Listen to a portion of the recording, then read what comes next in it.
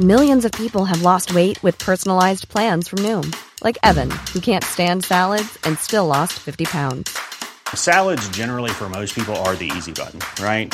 For me, that wasn't an option.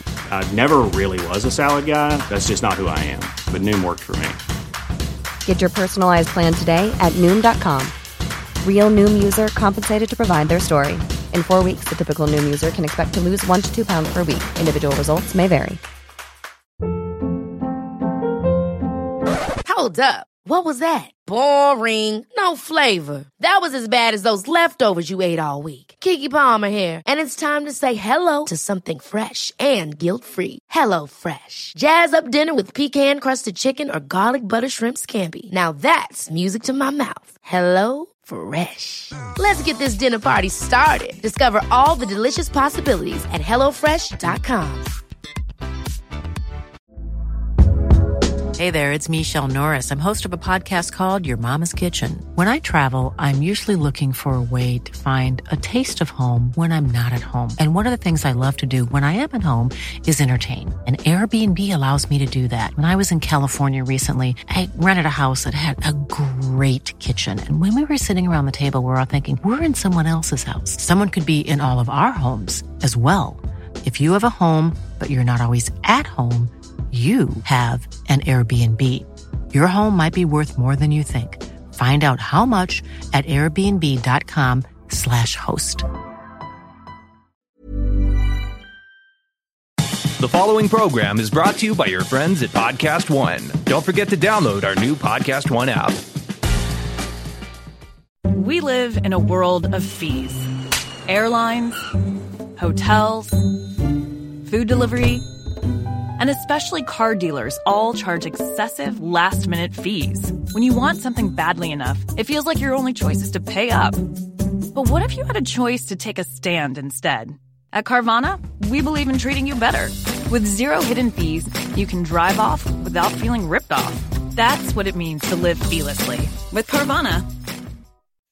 It's that little Chico Pitbull, Mr. 305, but it said Mr. Worldwide, and you already know what it is. Listen to my new podcast, From Negative to Positive. Subscribe today. Now, part of the things that we're doing over here at Negative to Positive is encouraging people to change their lives, change the things that are within their power. I want to thank our good friends at KFC for helping me bring this to you. Feed your whole crew with KFC. Let's go. I can get the KFC bucket of chicken, and you know, that's fire. Now, Babu, you know that you could get that mac and cheese, that mashed potato, gravy, those biscuits. Now that's trouble right there. That is fire right there. You know, on Negative to Positive, we always talking about striving and achievement, and the Colonel Sanders story is a story that inspired me since I was 10 years old. Look how life comes full circle. Now I'm talking about Colonel Sanders and Kentucky Fried Chicken and how much I love it. Listen to my new podcast, From Negative to Positive. Check out the vodcast. Subscribe today. Apple Podcast, Podcast One, Spotify. ProWrestlingSheet.com.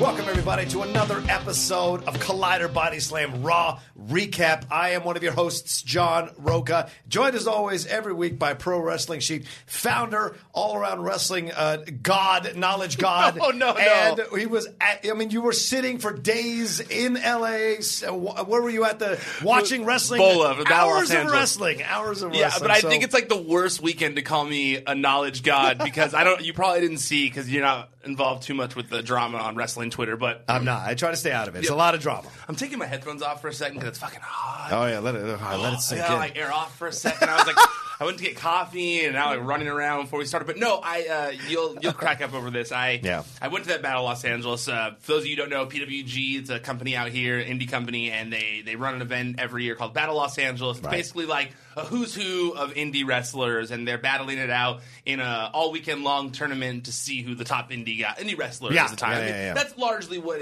when you win, that's kind of what you're considered one of the top indie talents.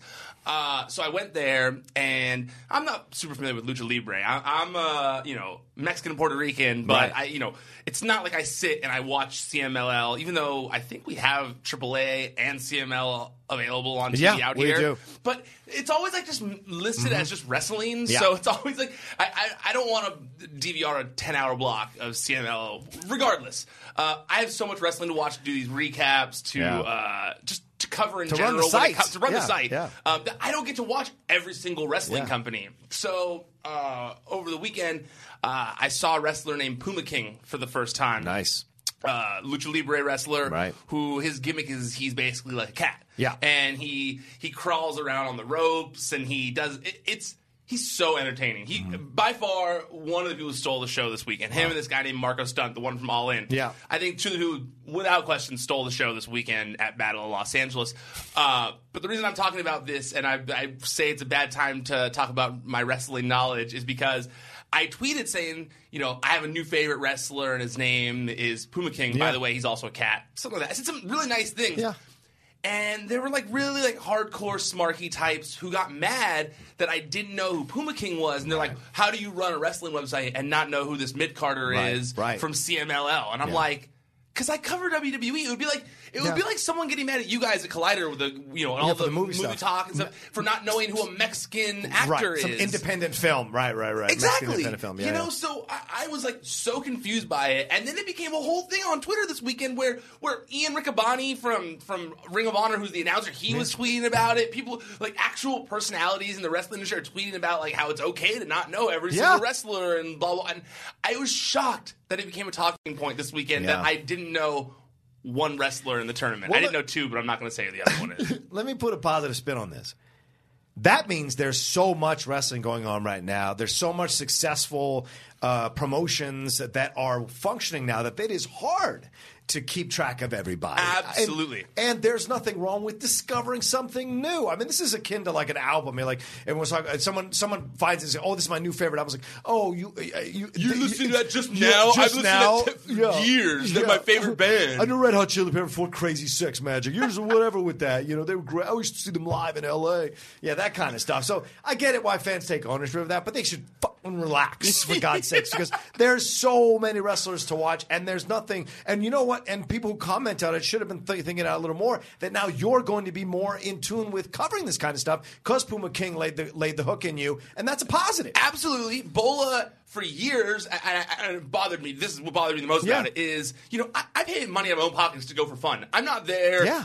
Mark, who runs Collider, he didn't even know that there was wrestling outside of WWE until I told him about it. He cares about me covering WWE. Exactly. He wants me to cover what's on television. This is a television place.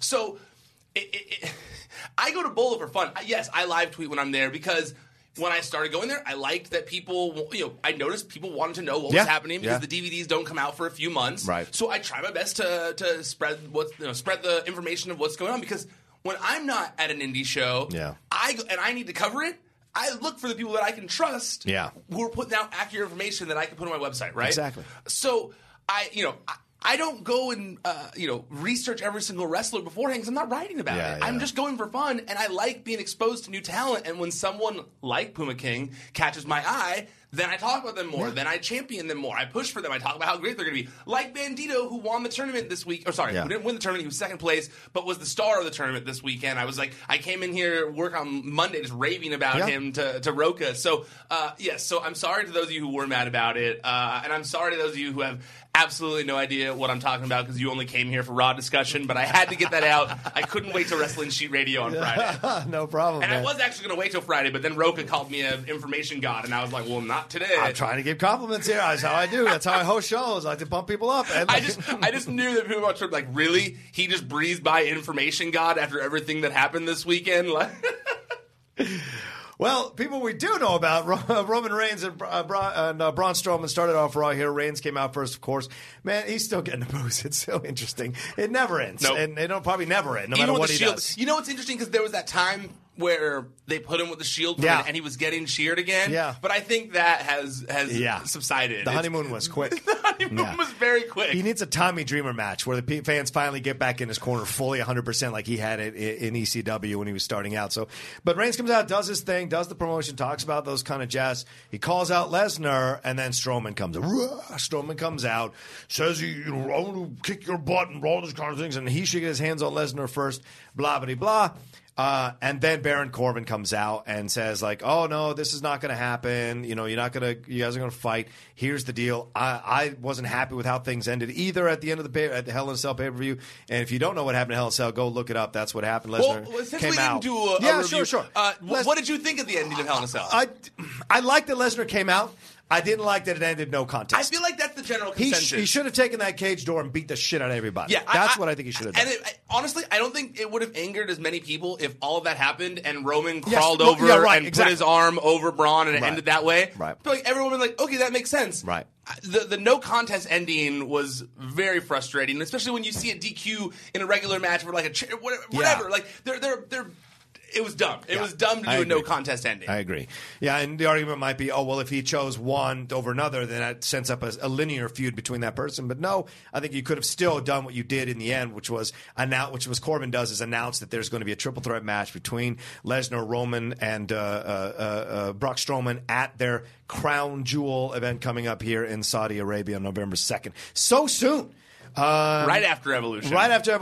You know, and we smacking you in the face with it. If you want to hear our thoughts about that, and you hear our thoughts, I suppose, here now, but like if you want to hear our more in-depth thoughts on it, we did a news piece. Ryan Satin and I did a news piece about this announcement and what it means. So, and if you're listening to the audio feed, it's youtube.com/c/wrestling sheet. It's like a 10-minute video that we put up where we both talk about how it's a bad look for the company. Yeah, Going back to Saudi Arabia after everything surrounding the last event, it's just a bad look. Yeah, exactly. Well, Heyman comes out with that Hell in a Cell door that we just talked about. Which I loved that. That was great. Because I will say, the best part of that ending of Hell in a Cell was Braun kicking the door in and then politely placing it down and walking up the ramp, making a ramp out of it for himself. Like, you didn't need to do that. No. But it looked so cool. It was a great visual. So I love that it almost makes me think that that's why they made the cage red, because they knew they were going to maybe continue on with this door thing. Yeah, and you see the dent in the door as it came out. Heyman does all his stuff, and then they talk. So they do this, that Reigns will defend his title then later against Constable Corbin, which was so...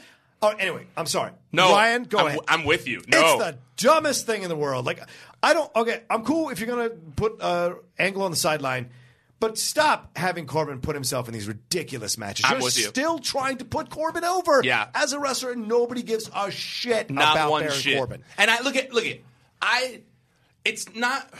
I don't think Baron Corbin's a bad wrestler. I don't think that he's at the level that they're pushing him at right now at all. You know, and he's a lower mid-card wrestler, in my opinion. And what's bothersome for me is that, that's my opinion. No, totally. What I was going to say is that, similar to our conversation where we were talking about the greatest, the Crown Jewel, Greatest Royal Rumble, when we were talking about the two events. Yeah. I just feel like they're. What was the point I was going to make there? I don't remember the point I was making, the parallel between the two. But I don't like that Baron Corbin is being. That's what it was. I remember my parallel I was going to make now is that when I was watching with the Greatest Royal Rumble and Crown Jewel, I reserved judgment until after the Greatest Royal Rumble. Till after Greatest Royal Rumble was over. Yeah. And now that Crown Jewel is happening, I have an opinion on it. I don't think it's I don't think it's something they should continue doing, even though they're making tons of money off of it. I have been reserving judgment on Constable Baron Corbin. I liked the idea. I liked the concept initially.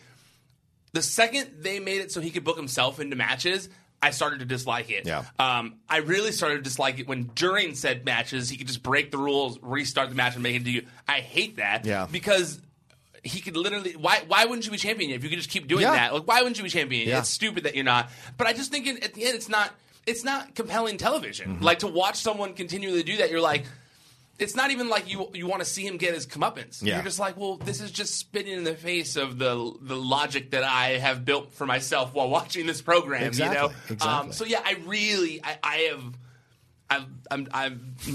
unhappy with Baron Corbin wrestling as GM. I think it's a terrible thing, a terrible decision. Yeah, I did like the promo back and forth. But I will say the one thing that kind of bothered me was Strowman still leaning into. He was getting cheers, so him leaning into saying, Reigns, you suck. Corbin, you suck. And everybody in this arena sucks. I thought it was unnecessary. Like, you don't have to make him go full heel. Like, people are okay with... He said he could kill Baron Corbin later in the show. He said, yeah. I was like, you never hear that on WWE TV where they say, like, I'm going to kill you. Yeah. That they stray away from that all the time now. I was shocked to hear him say that. Yeah. Especially because they're always like, oh, it's for kids and stuff. He's like, I'm going to kill you. I was like, whoa, that's wild. And yeah, I agree with you. They're leaning to it. I mean, you don't need to. I mean, the thing is, they're going to make him a heel. It seems like they're not. They're going full force with it here. Yeah. It doesn't seem like they're pulling a Becky Lynch at all, where they're going to like maybe adjust. Yeah. You know, this seems like they're going full force on Braun being the heel and the Shield are the faces of the show. And honestly, it's the biggest disconnect of when you're watching Raw. I think it's one of the reasons why right now, each week for the past few weeks, I've been coming in here and I've been so down on Raw. I honestly think the return of the Shield, and I said it when they came back, that I didn't think it was going to be good for everyone. Yeah. And I don't think it has been. I think it has been bad for television watching. I think it's been storyline-wise that are convoluted and don't quite make sense. Yeah. Even with Hell in a Cell, to me, it felt like they booked themselves into a corner and didn't know how to get out of it. And this was what we got. Yeah. You know, why were Dolph and Seth Rollins on the cage? Yeah. Why? No, and it was such a stupid spot because they kept looking down. And they totally gave a tell the whole time. I like when they showed up. I like when they climbed on top of the cage. I thought that was nice and different and interesting. And it gave Lesnar. I mean, it gave Reigns and Strowman a little bit of a rest and breathe. Those are two big guys fighting a Hell in a Cell. 30-minute match is going to take a lot of wind out of those two dudes. So having them take a little bit of break while those guys are all fighting on top of the cage was great. It was when they started climbing down and that spot on the table that gave me nothing because they both kept looking down. It was it was the most telegraphed that spot has ever been. If guys in ECW were able to throw themselves all without looking or without do it, like for God's sakes, you're supposed to be the CrossFit King. Do it, Ziggler. You're the whole show. Do it. Don't telegraph it. Don't pull a Cena. I feel like this is one of the rare cage spots where most people didn't like it. Yeah. You know, like I'm sorry, Dad. My dad called me last night, and I didn't answer because I was in the middle of eating dinner. I literally had just finished cooking dinner. Yeah. But he left me the angriest voicemail just about this one spot. Wait, I wonder if you can hear it. Like, Sure, play it, man. Seth Rollins and Dolph Ziggler should be suspended for the worst Hell in the Cell fall ever. That was so freaking ridiculous. That was the end there during the Roman Reigns match. The whole thing was just horribly rehearsed, horribly done. They didn't want to jump. You could tell they didn't want to actually do it. And Roman Reigns could have done his taxes in the ring. They were in there so long waiting.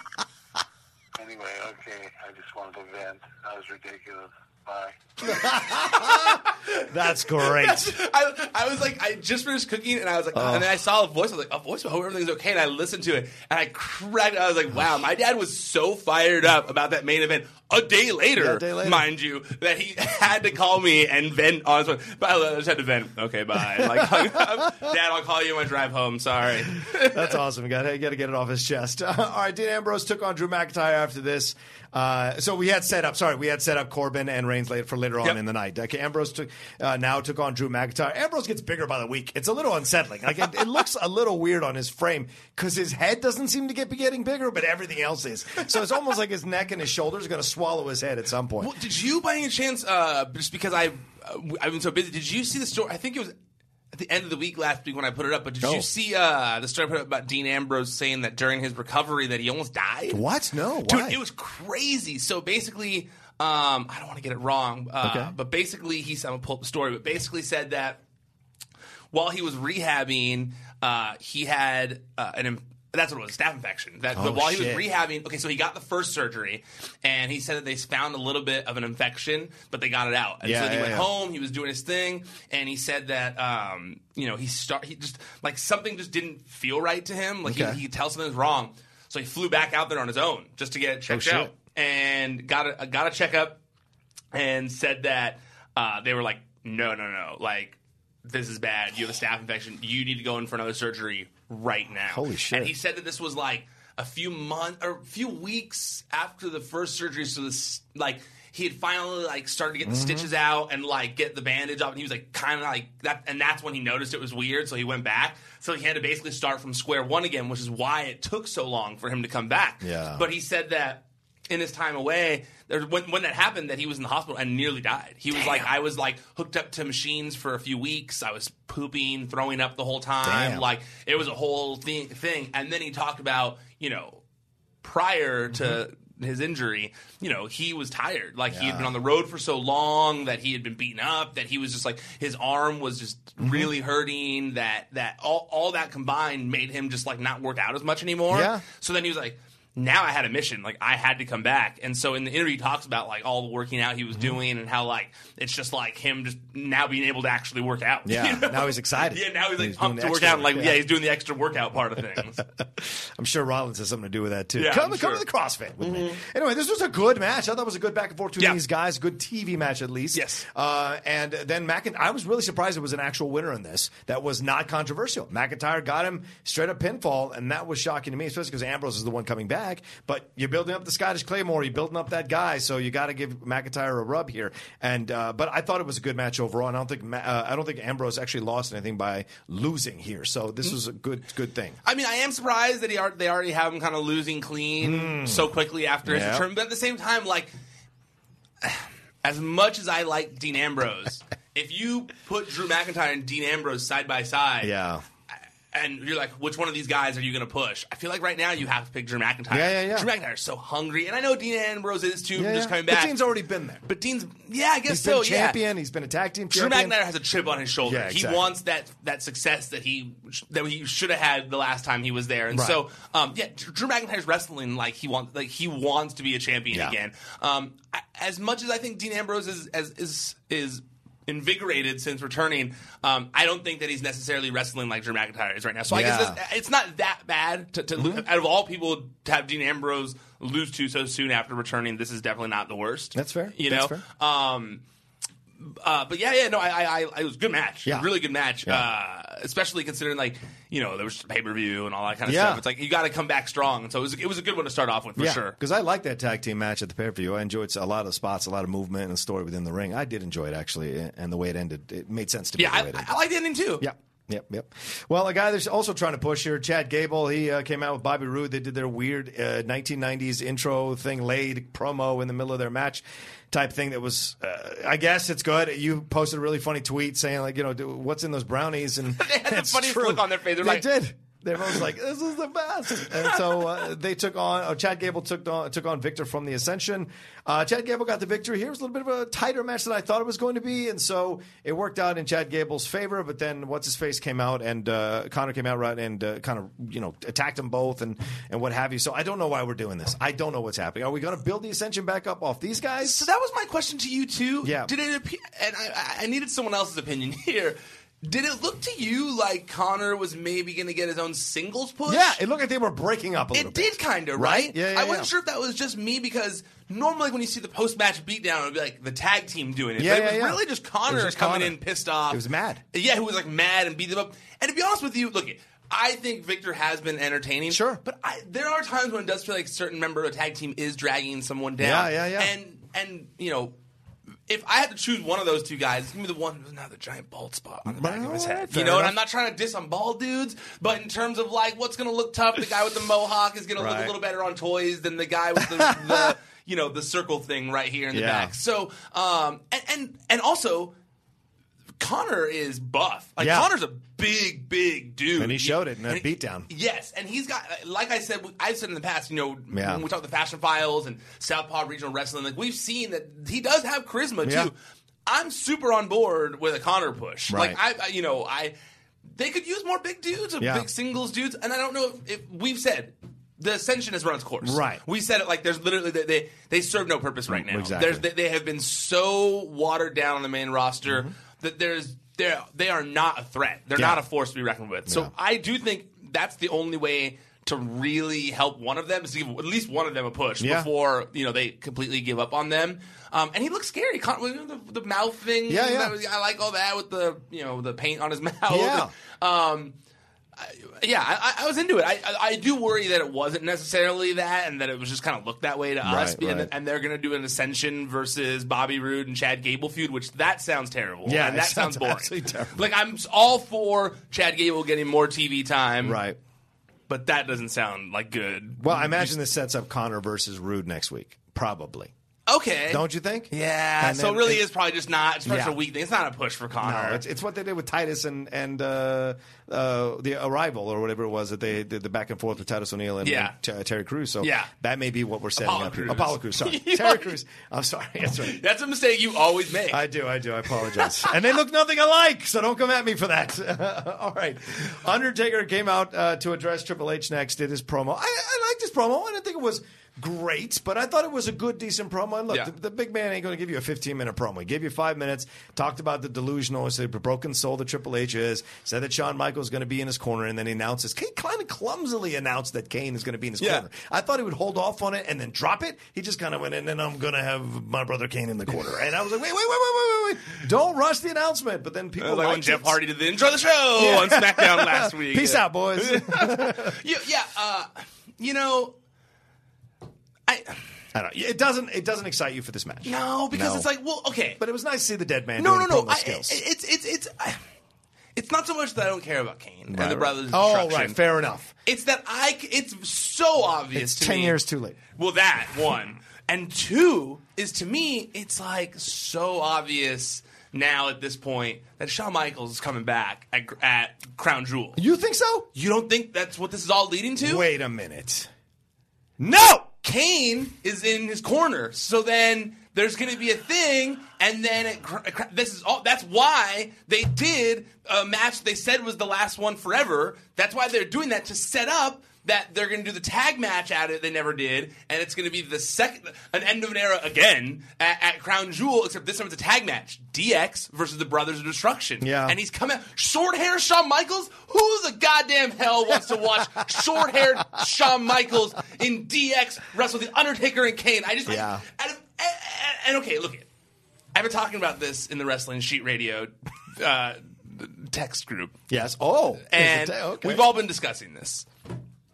If this happens and it somehow leads to an HBK singles match at WrestleMania or something like that against a younger talent, then it's acceptable, you know? But it's just like, that's what HBK is going to come out of retirement for? HBK has been like the guy who isn't the wrestler who comes out of retirement. Like, there's so many wrestlers who just break that rule, and he had such a good exit. He had the best retirement. Agreed. The best retirement. It was like when Ric Flair came out of retirement, and you were like, dude, you had the perfect retirement. You really did. That's why they don't even talk about him after that. Yeah. Like I know he wrestled again at TNA. Yeah. We don't talk about it. Yeah. His retirement happened at WWE because it was great, you know. Yeah. And I loved Shawn Michaels' retirement. He's my favorite wrestler of all time, and I know that he's not yours. Yep. But I know that you feel the same way, that his retirement at least was done well, and he stuck to it. And the fact that just because, and look, I know also at the same time, I know that he's got a family to feed. He's clearly working at the Performance Center because he wants to keep earning money for his family so that he has an easy life. You know, there's only so much your earnings can you can live off of your earnings for so long. Agreed. So clearly, the Saudi General Sports Authority is going to dump $5 million at his lap. Yeah. All you got to do is do this tag team match for 10 minutes. I get it. Yeah. But it's like, man, dude, it's just so uneventful, and it's like, I'm not excited. The prospect of that match just cannot excite me any less. Yeah, I agree with that completely. So we'll see how it goes down. But that has to be where they're going, right? Yeah, I guess. Now that you look at it that way, right? Yeah. Shit. Mm-hmm. Bring Hogan out and fight him one more time. Okay, since you brought Hogan up, and we ran out of time in the video that we did on YouTube. Oh, yeah, okay. But the greatest I keep saying greatest Royal Rumble, but Crown Jewel. The Crown Jewel. The Crown Jewel event. You don't think Hulk Hogan's coming back for that?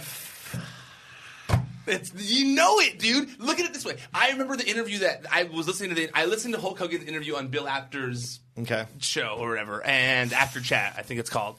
And he talked about when they first got in touch again. Yeah. Was seemingly, without saying it, sounded like it was around the Greatest Royal Rumble time, and they approached him for that. And I remember there were rumors that the General Sports Authority or the Bin Solomon or whatever his name is wanted Hulk Hogan, and they were like, well, we don't have Hulk Hogan right now. But then they have all this money. Yeah. And what has happened since Greatest Royal Rumble? They slowly have brought Hulk Hogan back. Yeah. They had him come back and apologize. Now they've announced something called the World Cup, where they're going to have like they're going to crown the best in the world or something like that. Yeah, sure. I'm worried that my Bobby Lashley thing happens there. Oh. We don't know what this World Cup is. Wow. I have two theories. Either, what if it's the Bobby Lashley thing that I feared for Royal Rumble, and it's not going to get booed in Saudi Arabia, similar to how Roman Reigns didn't get booed in Saudi Arabia. Right. Or, second theory, that this is my conspiracy theory here, all that stuff all those videos that we did about Hulk Hogan announcing something epic for October 28th, remember that? Yeah. And then it ended up just being like a reunion thing where they're going to be doing NWO like a in NWO in Orlando at a Yeah. convention. What if he hyped up that date because he's going to announce at that show the history making event wasn't this show. It's what he's going to announce at that show. Okay. That NWO is coming back for the crown jewel. NWO versus The Shield. What? No. That can't happen. That can't happen. Those guys are way too old. The Shield's going to destroy them, man. Can it not happen? Oh my God, you saw them hobbling down at WrestleMania against DX. That was ridiculous. But, I mean, they put out that thing recently saying that The Shield was the greatest faction That's of all true. time. It's true. There's been questions about whether, like, Shield versus NWO. I've seen WWE putting it out there. That's the conspiracy theorist in me. There's no inside info there, but it seems plausible. Okay, fine. Damn it, you just ruined my whole day. I know, I'm sorry. These are the thoughts that go through my head. Sometimes I don't like reading Wrestling Sheet, damn it. Me neither, man. Me neither, you know? Dana Brooke came out here with another match, another singles match against the Boss and Hug Connection. Took on Bayley and just lost. But Dana, man, as I was watching this match, I was thinking about you, Ryan, because I was like, what is missing here? Dana has great skills, but her timing in the ring is always off. No matter how many matches, she's always waiting that extra beat. She's always waiting that extra time to do this or that, and it throws off the match in the long run. So, I mean, she is, in essence, a jobber to put other people over, and they're trying to do some kind of mini storyline with her, breaking away ties worldwide. Which isn't working. Yeah, it isn't working. But I like Dana as a personality, and she seems to be a cool person outside the ring. So I think that's why I was kind of bummed when they took her away from both Titus and Apollo Crews. I thought like she was going to stay with one of them. Right. Because it seems like WWE is finally smartening up to that, and we're going to discuss this later, but WWE is smartening up to the fact that they can use some of this talent that isn't wrestling in a managerial role. Yeah. These talented people that are good on the mic or just talented personalities, good characters. And I thought Dana was being utilized in the position that she should be utilized in. I don't know if Dana should be wrestling competitive matches. I think, Dana should probably, be a manager. I don't think, in my opinion, I don't think that she's, ever going to get, and I'm not trying to be a dick, but I don't think she's ever going to get to the level of some of the other women that especially if you look at the crop of women that are behind her in NXT right now. Yeah. When is Dana ever going to get a chance? Yeah, it's true. It's true. So why not use her in a role that she can be utilized successfully in? It's just that these two have fought in NXT before, I think, and so why couldn't we have gotten an NXT level match? I would have liked to have seen some. There were some moves from Dana that were nice, but also like that whole knee in the ribs thing that Bayley was doing. I enjoyed that. And her ferocity, her running knee was great. Those kinds of things. But I think if you're going to put people who used to be in NXT in a match at Raw, make them fight like an NXT match. Like make it cool, make it great, make it tight, and make it full of spots so fans get excited. Like they have to fight, but you can make it. You can script a better match. And that's what frustrates me when I watch Dana's stuff. Well, face versus face though is also always hard. Yeah, face versus face is always a tough. And like also at the same time, you have Bayley coming out with all these Connor's Cure kids and stuff, and so it's like really you're gonna like choose to like cheer against Dana when technically Dana's like not really a heel. She's I don't like a fun personality. So the Connor's Cure stuff. I don't like it either. It's a prop that's driving me nuts, man. Especially on the same show when you announce this Crown Jewel thing, when it's like, look how great we are. Sometimes, right? Corbin's a heel wearing a Connor's Cure thing, a pin on his. I'm like, what is it? What is this? So to me, it's just frustrating. I like that they are involved and they're trying to do. Of course, but I think that there needs to be a separation between television and the internet. You know, you can push those things on social, all that kind of stuff. But but at the same time, I'm not trying to be an asshole because I know those kids. It was a great moment for those kids. Absolutely. It was nice to what they did. But yeah, Dana. Bayley wins this thing. They hug in the ring. Sasha Banks now on Twitter and social media. Oh, he's my best friend. I want to know this stuff with Graves and Sasha, which has been going on for years now. No matter what side of the fence Sasha's on, face or heel, Graves never cheers for her. Always thinks she's hogging the spotlight. People say this about the Bellas and they're all criminals. But Graves can say this about Sasha and it's okay. What is this crap that goes on here. Like, why do they work stuff out They to must say this? Oh yeah, right. Because Sasha absolutely. would probably kill him at this point. I would imagine. No, I'm sure that they're all he's in on it always together. on her ass. Oh no, I'm sure. Yeah, absolutely. It's it's funny. I listened to Renee on a podcast this week, and she talked about how they're not giving a ton of direction. I'm like, they're giving direction on what they're supposed to say about people. Please. Like, come on, We've seen behind the curtain where Vince is saying stuff to Jerry Lawler and to JR. Yeah, so he's not going to tell Renee shit. Come on. Yeah, I was surprised by that. You think Renee wasn't getting direction when she was like, she doesn't. Dana doesn't need Titus. Like, she can be on her own. She's a strong woman without. And I was like, that's direction. You're trying to promote that storyline. She doesn't need a man, and I get it. It's good. It's a good storyline to promote. But it's all direction. So, anyway, I don't know. We can move past it. Drake Maverick and Authors of Pain squashed another tag team. Pointless. Totally pointless. Then we had even the backstage segment where he was like, "Put the guy down." It was like, It's funny, they're we're still not there yet, obviously. But there's one example of manager that's working and one example of manager that's not. Right. Which we'll get to in a second. And Drake is the one that's not, and it's not on Drake. It's the weird pairing that doesn't quite make sense, and the Leo stuff that just Leo and Bobby Lashley stuff, which, as we saw last night, makes perfect sense and is amazing. So, exactly. We had a backstage promo here with Ziggler being stopped to talk about the fact that Baron Corbin convinced Ziggler earlier in another backstage promo after McIntyre had beaten Ambrose to exercise his rematch clause for the Intercontinental Championship, and then saying that if Rollins can't fight, then he has to forfeit the title to Ziggler in that way. So they set up the fight. Rollins, of course, like, they don't call it, he forgets that they call it Monday Night Rollins. What is the name of this show? Because I've heard Monday Night Jericho, KO is Raw. I mean, I've just heard I thought it's called Monday Night Raw. It is. If people keep changing the name, I'm going to be upset. Confusion in the marketplace. It's not okay. Yeah, no, and there was also a Monday Night Revival for a minute. Revival. Cut it out. Yeah, but you know what's weird? We say that, but I see a lot of people that seem to like the Monday Night Rollins thing. Like, when they first made that Monday Night Rollins shirt, I just assumed it was a shirt they made. Right. I didn't think it was going to be something that, he was going to keep doing, and he's stuck with it. He is continuing. Aaron has that shirt. He loves that Monday Night Rollins shirt of his. My God. The Monday Night Rollins thing hasn't stuck with me at all. I don't get it. It's not called Monday Night Rollins. Anyway, so the fight happens. It's actually a decent match, but it was kind of rushed, I think, a little bit. You've seen them wrestle so many times now. Yeah, you really have. Even with the injuries, it didn't add an extra element necessarily to the match.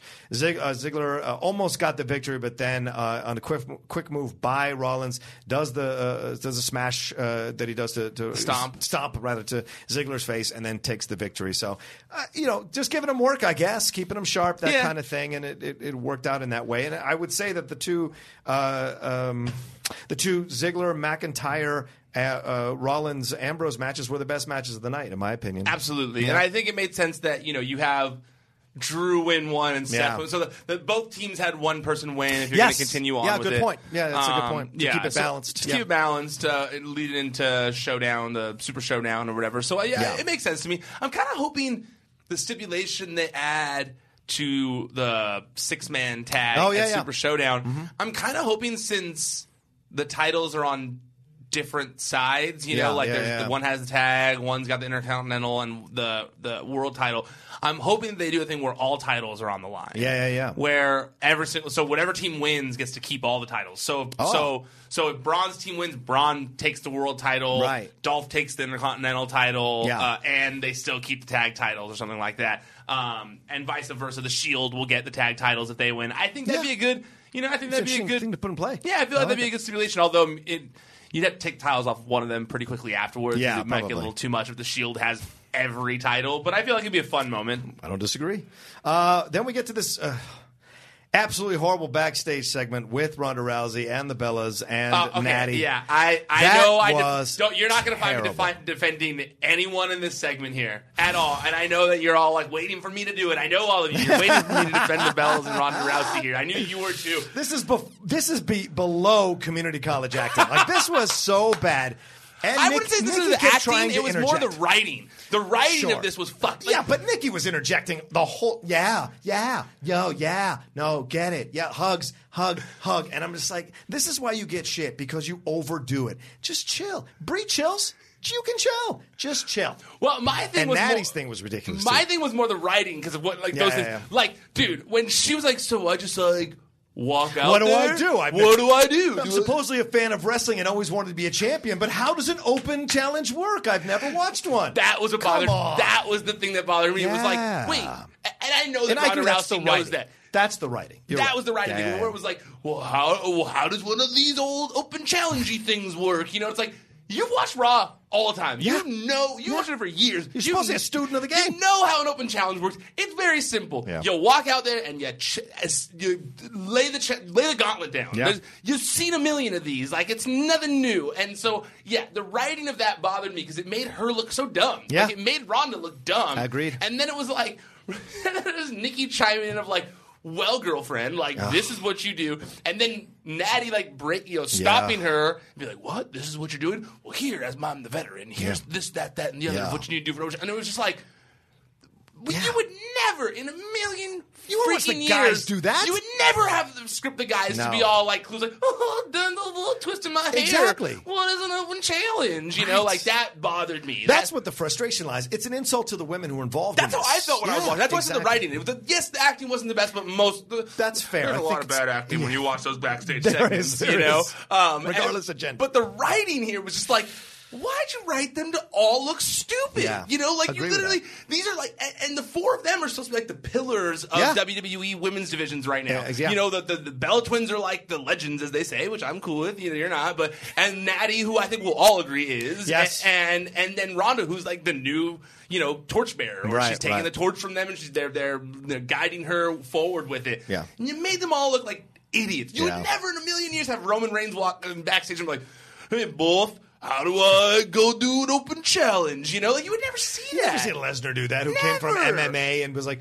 hey, how does an open challenge work? You wouldn't denigrate him like that. So, never. Yeah, thoroughly agree with that. Thoroughly. It had nothing to do with gender. It was just stupid to make him look that way. I was like, why? You just made them all look so dumb, and they all get enough shit as it is. Yeah, you're right. Know? So it's like you were talking about the bad acting. Like they're all going to get shit for that anyways. Yeah. You did them no favors by being like, oh, we're dumb. Yeah, running a terrible script. You're right about that. Absolutely right about that. Well, it leads to her walking out, doing the open challenge, looking in the camera, saying all this kind of stuff, giving Alexa Bliss some props, even though she probably concussed her. Allegedly, don't come at me for that. You can see that story on Pro Wrestling Sheet. But then the Riot Squad comes out, dragging Natty. I was like, oh, this is great. Then this is like pseudo NWO. This is female NWO. Love it. Then they came to the ring, and initially Ronda threw them all out and did what they're also scared to fight her. Even Sarah Logan was like, like you could see Sarah going in for things like, please don't hurt me. Like you could just see that. These ladies know this woman can literally kill them both, all three of them.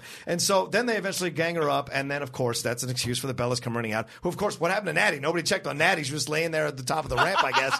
Nobody fucking fixed her. They stepped all over her, and kept running down. They said, we need her shot in the spotlight. And they ran down, had the fight, took care of business. Obviously, this sets up what's going down in the showdown. But I thought it was also kind of lame because it would have been nice to see the Riot Squad get the best of Ronda, and then maybe Ronda be like, well, what happened? How come nobody came out to help? Blah, blah, blah. Then that's something you can play with, kind of more of a subtle storyline, complex storyline you can play with there. But either way, it happened the way it happened. They're setting up what's going to happen at the Evolution, I guess, or the showdown, whatever it's going to be, where the Riot Squad takes on. We don't know who. Is Ronda's match at Evolution announced yet? No, I don't think so. So maybe this is do you think the 3-on-3 is going to be a showdown thing? Because it's showdown. Oh wait, no, because it's. Is that who? Oh, that's I feel like who it's they gonna be already the are fighting a showdown. I think. Okay, yeah. You're right. Okay, that makes sense now. It seems like there's so many freaking shows. It's hard to track which feud is for which show and stuff. It's which ridiculous. One's the right jewel now. of the crowns? I don't know. But it's funny when that segment started. I was watching everything and I was thinking like, oh, Roka's going to be pumped that the Riot Squad is getting like a big moment here. And then when all got beat, I was like, oh, Roka's going to be pissed. I got to shit kick out of him afterwards. Like, because I remember how mad you were a few weeks ago, or I think it was last week before, when you were like, when you said Ruby should have gone over. So I was like, oh, man, Roka's going to not like this. Don't turn the Riot Squad into sanity. That's what they're doing. And that's frustrating as hell to me. Don't make them job. I did like, okay, I will say this much. I did like the way they were used in this segment. Okay. I liked that they seemed like badasses. Yeah.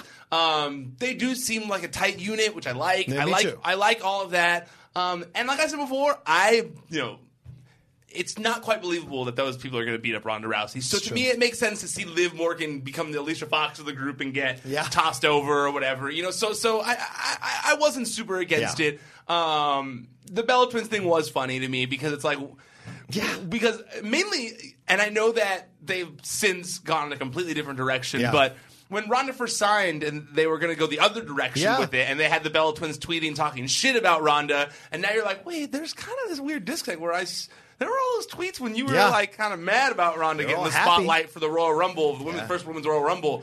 Now you guys are all girls, like all tight like this. So, that part was like they're coming to save the day was a little funny to me, but. I'm a Bella Twins fan and Ronda Rousey fan, so I like them all being paired up together. Fair enough. All right, let's move on. Bobby Lashley and Lio Rush interrupted Elias while he was doing his thing. Then he hyped up Lashley really well, but then there was a back and forth there. Then Owens came out and he got involved in all this kind of stuff. So. And then all this happened. Did you enjoy this whole segment? The Elias segment? Yeah, the Elias segment and the fight. This is my favorite segment of the show. Because Elias won by disqualification. You like this whole segment? This was my favorite segment of the show. They're a great pair. And Lio Rush has been so entertaining on social media. So entertaining. And he has come so far from when he first got signed, and he had that incident when Emma got released. Oh, yeah. And everyone was like, well, he's fucked. Everyone's like, oh, you're never going to see him in WWE. He's fucked. And he's a small dude. Yeah. He's a very tiny dude. But man, he makes up for it with literally everything else. Yeah.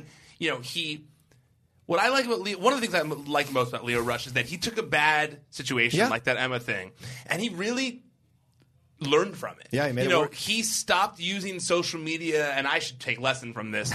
He stopped using social media to react to everything, to feel like he had to have a take on everything, and instead started using his social media as a tool to promote his character. Yeah. And it's something I need to get better with as well. I'm not a character, but I need to get better using social media to promote myself as opposed to having a take on everything. But he really did turn things around by using social media as a tool to get his character over. And he has only been on 205 Live for a short amount of time and shined so much, so brightly that he's now got a spot on Raw. I mean, the GM is one of the only other people who that's happened to. And GM was like, he was hired there strictly to be a personality in this role. And so I think it was so smart to pair them up, to pair up Lio Rush and Bobby Lashley. And this segment was proof of that. I mean, honestly, this was great classic wrestling stuff. I mean, him coming out and doing his whole spiel, and then Elias being like, who let someone's kid here? And, and a lot of times we see in promos when someone says something like that, the other person gets shook from it, and they let it get to them, and then like it hinders the Cena, for example. Cena used to always do that. Like I think it was him who pointed out Neville's pointy ears. You can never forget about Neville's pointy ears after that or whatever. And it was always like the elf stuff or whatever. So I think it was Cena who did that. But he literally he took it and switched it around, owned it. I was so impressed with him out there. And then not only that, but he got Bobby over well. Yeah. He made the segment entertaining. And then when they had him on commentary, we heard him start calling himself a manager, the manager of the hour. We rarely hear the term manager anymore. Paul Heyman has been, for years, trying to get rid of the word manager and say advocate. We even hear, I think, with Zelina Vega, it's been business associate. You always hear business associate or partners. I can't even, honestly, unless I'm tripping, and I could be wrong, and everyone's going to point me out, the Puma King scenario all over again. But I can't remember the last time we heard someone say, I'm so-and-so's manager. Right. We rarely ever hear that. Yeah. And I loved it. It was yeah, you are his manager. I missed managers being in WWE. Yeah. So it was go get it, dude. And, him talking shit on Owens on commentary. This is another thing where I thought this is good writing. Yeah. A lot of times we see this, or we hear someone talking shit, and then the next week, it's like the wrestler who was getting shit talked on him wasn't watching the show. Yeah. And they don't know, and they act like they never even saw it. Right. It's I'm here at Collider. When I come in here, I'm on Collider Live. I then go watch the rest of Collider Live to see if they're going to say something about me. You know, if I was on Raw, I'd be watching to see if other people are making fun of me. Of course, you know, especially when I'm in a feud with someone. So I liked that Leo was talking shit on Owens. Owens heard it. Came out. Confronted him, and then Leo got to use his athletic side since he's a manager. He's also a wrestler, and got to show his athletic side by jumping over Owens, running down the rope, going all over like a video game, going up and down around all the wrestlers, and then like Bobby Lashley pulling him in the ring, and then Bobby Lashley using him as a human dart or whatever. All of it. This has been the best use of Bobby Lashley since they brought him back. Thoroughly agree. It's crazy to the 180 that this has already made me do on Bobby Lashley, and I was already kind of getting. I was kind of like, you know, he was working a little bit here and there, but man, this turned it up all the way, and I'm like, I love this. I'm all in on this. This is great television, and even I liked how Leo is so small. Yeah, and not a Leo. It's great. I'm a huge fan of Leo's wrestling too. I like that he's so small, and Bobby Lashley is so strong that when he went to pick him up again after the fact and he tried to put him on his shoulder, he literally almost launched Leo in the air and then had to catch his legs. And Leo got like in that like reverse Hurricane Rana position where he like lit and then had to like do a sit up to get back up to be like on his shoulders. That was so funny.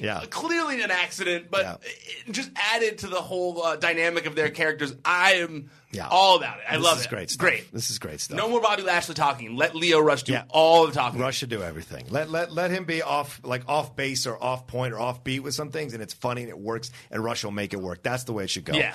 Alexa Bliss came out, challenged Ember Moon to find a tag team partner to take on Mickie James and Alicia Fox. She finds Nia Jax. Hey, remember me? She comes back. They have a nice battle here, back and forth. Jax and Moon end up winning and defeating James and Fox by a pinfall with an Eclipse.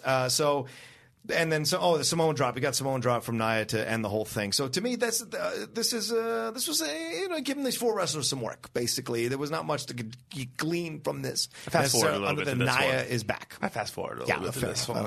I realized I was like, what we're getting from this match is that Nia is back. Cool. Yeah. And it seems like a tag team. They're setting up a tag team division. Yeah, basically. Yeah. I mean, it's gonna happen. Do you care about Nia Jax coming back? Was it that big of a deal? No. For you? It wasn't really for me either. It was like. I knew this is why she doesn't have the belt anymore. Yeah, and I knew they were hoping it to be a bigger deal than it was, I think, and I was just kind of like...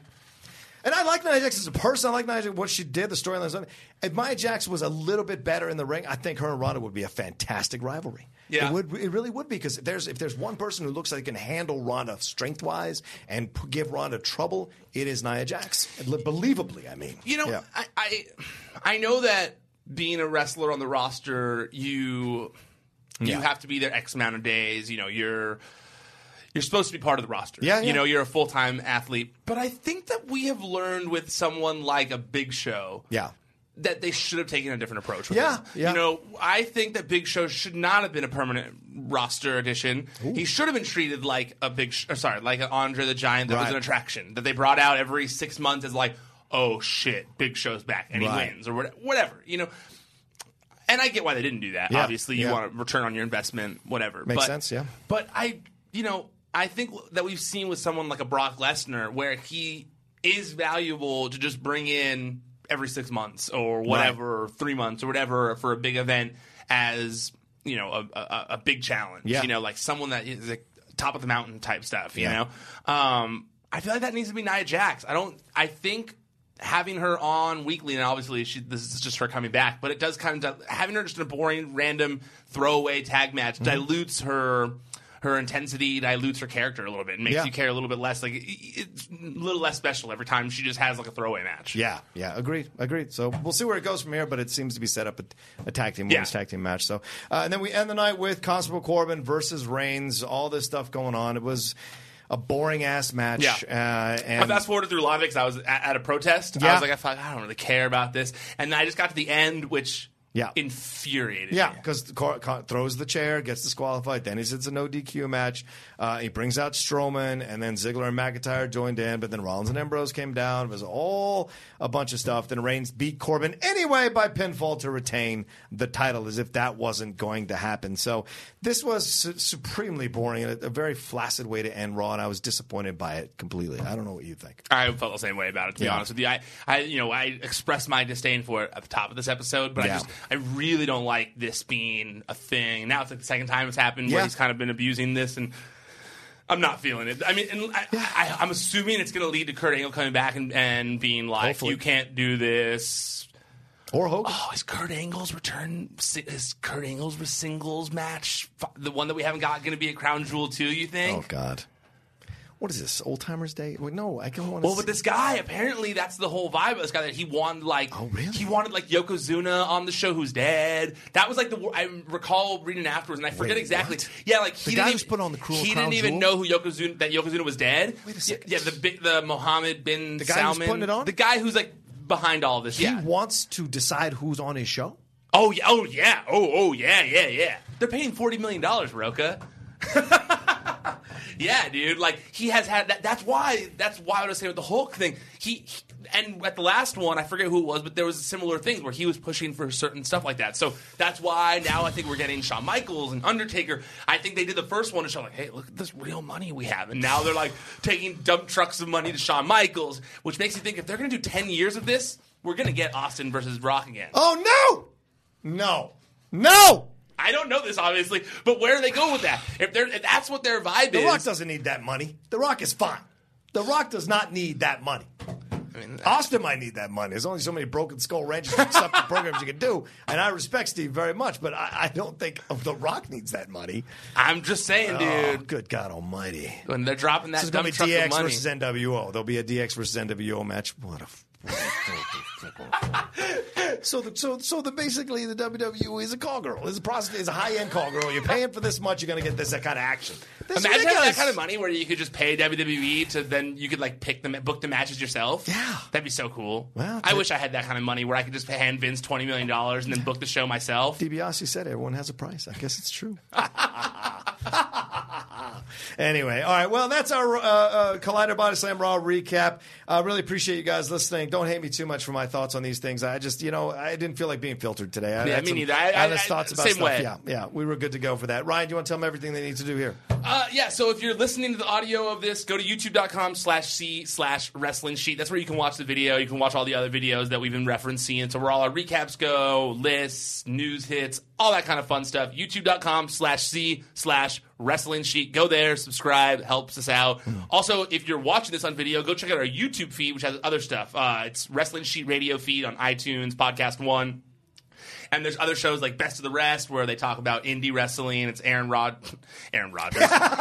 Turner and Rachel Sam Evans. It's a great show, very entertaining show. Also Top 5 with Kevin and James where they talk about some of their top 5 things in wrestling every week. So there's a bunch of fun content on there. And also always, check out ProWrestlingSheet.com. It's at Wrestling Sheet on all social media. I'm at Ryan Satin. And where can they find all the Collider stuff? You can find me at The Roka Says on Twitter and on Instagram, and find all this. We got Collider Gaming Channel, and we got Collider Sports. All that stuff's happening. Collider Sports is a separate YouTube channel. Go and subscribe to them. Subscribe to them on Twitter as well, Collider_Sports, and follow their iTunes podcast feed. We just had a new episode of Collider Sports Time. We talked about Week 2 in the NFL, Week 3 college football, the Triple G Golovkin match. I had a special sit down with the Complex Sports editor, Adam, who sat down with me and talked about Adam Caparell, who sat down and talked with me about the Triple G Golovkin. We kind of analyzed this match and see where it leads to for both of these fighters. That you find that as a separate episode there, 20-minute conversation, really fun stuff. So there's all kinds of content coming down through Collider Sports Time. There'll be interviews with former stars and the league. We're lining up stuff like that. So go and subscribe to Collider Sports on the YouTube channel and the podcast feed. You get all that content there. But yeah, thanks everybody for watching another episode of Collider Body Slam Raw recap. We'll be back. Well, I won't be back tomorrow, but Ryan will be back in some form. I've got surgery tomorrow, and hopefully I'll survive and I don't get a staph infection, for God's sakes. But I'll definitely be back next week to talk some more wrestling with you guys. Thanks everybody for watching this week. Ryan, thanks so much, and we will talk to you next time on Collider Body Slam Raw recap. ProWrestlingSheet.com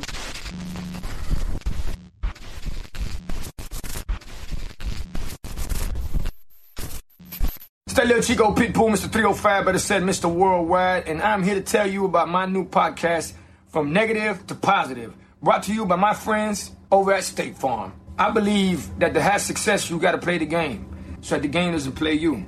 You know, the biggest risk you take is not taking one. It's very important that you make sure that you make the most out of your money, especially when it comes to insurance.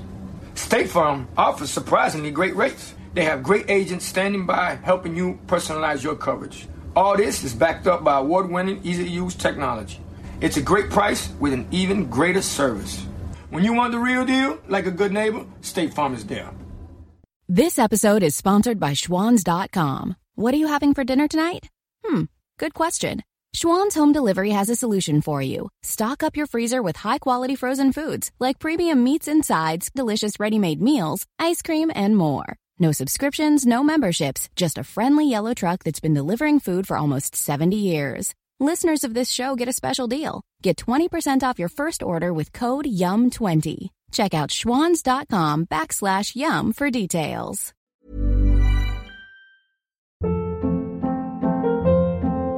Hold up. What was that? Boring. No flavor. That was as bad as those leftovers you ate all week. Keke Palmer here, and it's time to say hello to something fresh and guilt-free. Hello Fresh. Jazz up dinner with pecan-crusted chicken or garlic butter shrimp scampi. Now that's music to my mouth. Hello Fresh. Let's get this dinner party started. Discover all the delicious possibilities at HelloFresh.com.